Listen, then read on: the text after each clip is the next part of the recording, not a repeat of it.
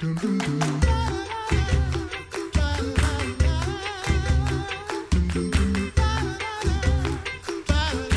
listening to the Coffee Hour. I'm Andy Bates. I'm Sarah Golseth. It is, I think this ranks up there with favorites in terms of like hymns and that sort of thing. Yeah, I think probably like an actual top 5 list, Yes, not like my favorite hymns top 5 list. That's really like 100. When we when we get to meet the missionaries in person and right here in this studio, it's always great when our missionaries are home on Reconnect and we get time to visit with them in the studio and share their story with you. And in studio today, Mark and Megan Mantai, who are serving the Lord in Uganda, spending some time with us here on the Coffee Hour. Mark, Megan, so great to have you in studio. Thanks so much for being our guest this morning. Thank you for having us. So when did you begin thinking about serving on an international mission? When did that start making its way into your minds and your hearts? Our stories are totally different. So for me, it was when I was a little girl and had missionaries come to my church and would share. And I thought one day I want to do that. But I was very happy where the Lord planted me. I was in DCE ministry for 17 years in congregations. So I was happy doing that. And then the opportunity came to be in 2016. That's my story. I worked with my family for 20 years in our family business, and my dad just retired after 50 years of that same work. And I really thought that for my whole life I would do the same thing that he did. And we worked together for 20 years, and then about 15, there came a shift and a chance to do something different. And I want to encourage everyone to pray that prayer that I did, use me. The thing that I didn't know was I was going to be used in Uganda. So, yeah, Megan always wanted to be a missionary. And so when thinking about what are we going to do? What should we do to serve? How can we show God's face to others through vocation as a layperson? I have a beard, but I'm not a pastor. She had the courage to send in that application.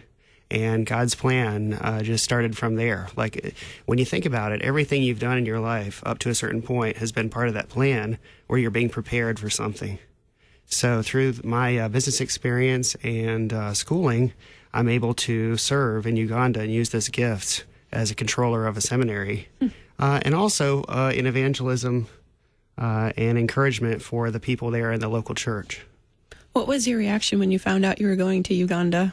Well, we had two options. It was Uganda or Uganda. So we were like, sweet. Yeah, Uganda. Yeah, just a different role in that. And I think we were surprised, shocked, and in awe, but also grateful for the opportunity. So, and every day it's always different, but we wake up with joy and purpose. Like, yeah, we get to do this. We get to walk alongside this church body and partner together, and there's nothing like that. So, Mark, you shared that your experience, your business experience has been very helpful in that you get to serve at the seminary and serving in that way. Megan, tell us about how you serve in Uganda. Yes, I serve as an instructor at the seminary there in Christian education and counseling. So I use my background as a DCE, and I'm also a mental health counselor. So I help train the people to prepare for ministry in that way. So the pastors that I get to work with, they do the great job of indoctrinating them in the doctrine and theology, and I get to do more of the how to do a lesson plan, how to care for someone that's hurting. So it's a great combination. Education and counseling. Mm-hmm. Man, can you feel really the cosmic shift when two DCEs are... Yeah, it's a little weird. That side of the studio is a little crazy. Yeah. We even had to ask Mark if he was okay being in the room with so many DCEs usually one I'm day. That's a DCE joke. So both involved at the seminary and serving at the seminary, but you also mentioned serving in the local congregation too. Tell us a little bit about that. Yeah, we get to serve alongside them. It's a great gift to be able to be their partner and their colleague. And what it means to be a colleague in the local language, it's about the same as being a family member. So you are important, you're included, you're involved. So they don't just call us their missionaries, but they're colleagues. So we get to go with them in the field, and we help do door-to-door ministry and evangelism. We help do training workshops when appropriate. We've done radio evangelism and supporting the pastors in their work in that way. Mark has helped organize missionaries and gone to refugee camps and helped organize some teaching opportunities there. So we're just able to really jump in when appropriate and however the church can use us when we're not in our main roles at the seminary. I'm curious about this radio evangelism. How did that come about? What do you get to do? Well, the pastor that does it in his area, in Uganda, radio evangelism is very effective, and they work with Lutheran Hour Ministry a lot, and so that's a great way to get the people because they hear it and they listen and they want to go and connect in that way. So we got to go in one of the village radio stations at like 6 a.m. on a Sunday, and we helped give a message of encouragement to the people there, and then the local pastor translated it before he gave his sermon. So it was a great opportunity, and then people were calling in and they wanted to talk to those people on the radio. Who are those people? They're not from around here. So it was a great way to connect and help the church be visible in that moment. Yeah. What's the cultural transition been like, and have you learned a new language? And Yeah. We will always be learning a language. There's over 40 tribal languages in Uganda, and so it's really important that the men and women that are serving there serve where they're from, because they can really minister to people in their heart language. So Megan is better at Lusoga, our local language, than I am. But to be honest, as long as we're serving there, I can't see not going to language learning, because you learn so much about a culture by studying their language. That's true. What are some of the other things you've learned about the culture in addition to language? Uganda is the most friendly place, and I'll have a discussion with anyone that doesn't think that that's true. But it's the most welcoming and friendly place. Ugandans always want to make you feel that you're a part of them, and they will do anything. They'll go above and beyond to make you feel welcomed in their country. And that is if you're there for 1 day, 1 week, if you live there. There's just a great sense of hospitality there. There's freedom to be able to grow together and ask questions and discover things. They're very patient with us as we're navigating that. When we first lived there, I was able to learn how to be a Musoga lady, which is the tribe where we live. And so I learned how to cook the bananas and the banana leaves, and how to peel the potatoes and dice in my hand, and not have a cutting board, and doing the laundry by hand. So just learning how people function and live in day to day, so that I can best know how to minister to them and teach them and encourage them and be a part of their community. Knife in my hand. I would not have hands. Yeah. I wouldn't have too many fingers For left. onions, you turn your head, because they're the strongest onions in the world. Oh man. Wow. So that leads us to The favorite question. It's my favorite missionary question. The food, and learning. So favorite food that's been maybe a very popular food that's been difficult to. Interesting experience. Yeah, has been an interesting experience. Who wants to chime in on that one? Well, over at the seminary, we do have 16 acres of farm ground. Wow, so during this cool. during this reconnect, I have had the pleasure of talking to some professional farmers, and they're always interested in how do you do that over there. So our main crops that we grow at the seminary are corn, beans, and potatoes. So the main meal we serve at the seminary is a ground up corn product like mashed potatoes, and that's the base. And then beans cooked all day into a soup. And so that goes on the top. So it's beans and posho.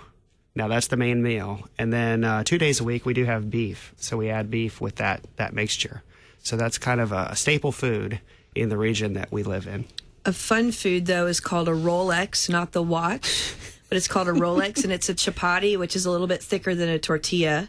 And then it's an omelet, and you put that together and you roll it up, rolled eggs, Rolex, and you eat it. Some might call it a breakfast burrito on this side of the ocean, but you can get it on the street and you can see them making it, and they chop up vegetables and put it in there, and it's like Uganda's fast food. That sounds I'm hungry amazing. now. Second breakfast time. So you talked a little bit about the people that you were able to minister to. Who have you been able to befriend, or who have you met who's been walking alongside you in this journey? We work the most with the local church body, so the Lutheran Church of Uganda. And so those are the people that are our colleagues and our friends. So from the bishop to the deans, or what we call the district presidents, the instructors at the seminary, local church body members, those are the people that we're closest to. And as well as our local colleagues, we have another LCMS missionary, Rachel Meyer, that's there as well. So those are the people that we interact with the most. Now, this guy to my left, Mark, he is great with getting to know people in the town and knowing the names of the post office person and the parking ticket people. There in Uganda, parking tickets aren't bad. It's what you get to be able to park in a space. But he knows about their kids, the butcher, their favorite soccer teams. He's the guy that has all that information. So he's good at building those relationships. We have just about a minute left. Are you traveling while you're here? Are you here in the United States for a little bit? Give us a heads up where you're going to be and how we can pray for you this year in the next minute. So we've been to 14 states. We're near the end of our home service. We're getting ready to go to Western Montana in February. That'll be fun. So pray for us for safe travel. We will go back to Uganda at the end of February. So our ongoing prayer is just for that encouragement that we'll be able to best share the love of Christ and that peace and that joy that comes from being a missionary, and that we can best reach the people that we're walking alongside. That won't be a drastic change in climate. Western Montana, you said? Yeah. February? Yes. Just winter. And then back to Uganda. Yes. And what are the temps like in Uganda around this time of year? Pretty warm. Yeah. February is about the hottest time they have. We have 2 rainy seasons and 2 dry seasons. So we're coming out of a dry season, and then it's when that first rain comes in the middle of March, maybe, that we're going to rush to plant. And then, just by August or so, we'll be able to harvest. Wow. Mark and Megan Manti serving the Lord in Uganda. Thank you so much for being our guest on the coffee hour this morning. And I know you have a lot of meetings and things to do while you're here for Reconnect. So we really appreciate the opportunity to talk with you and share your story today. Thank you for having us. That does it for the coffee hour. I'm Andy Bates. I'm Sarah Gulseth.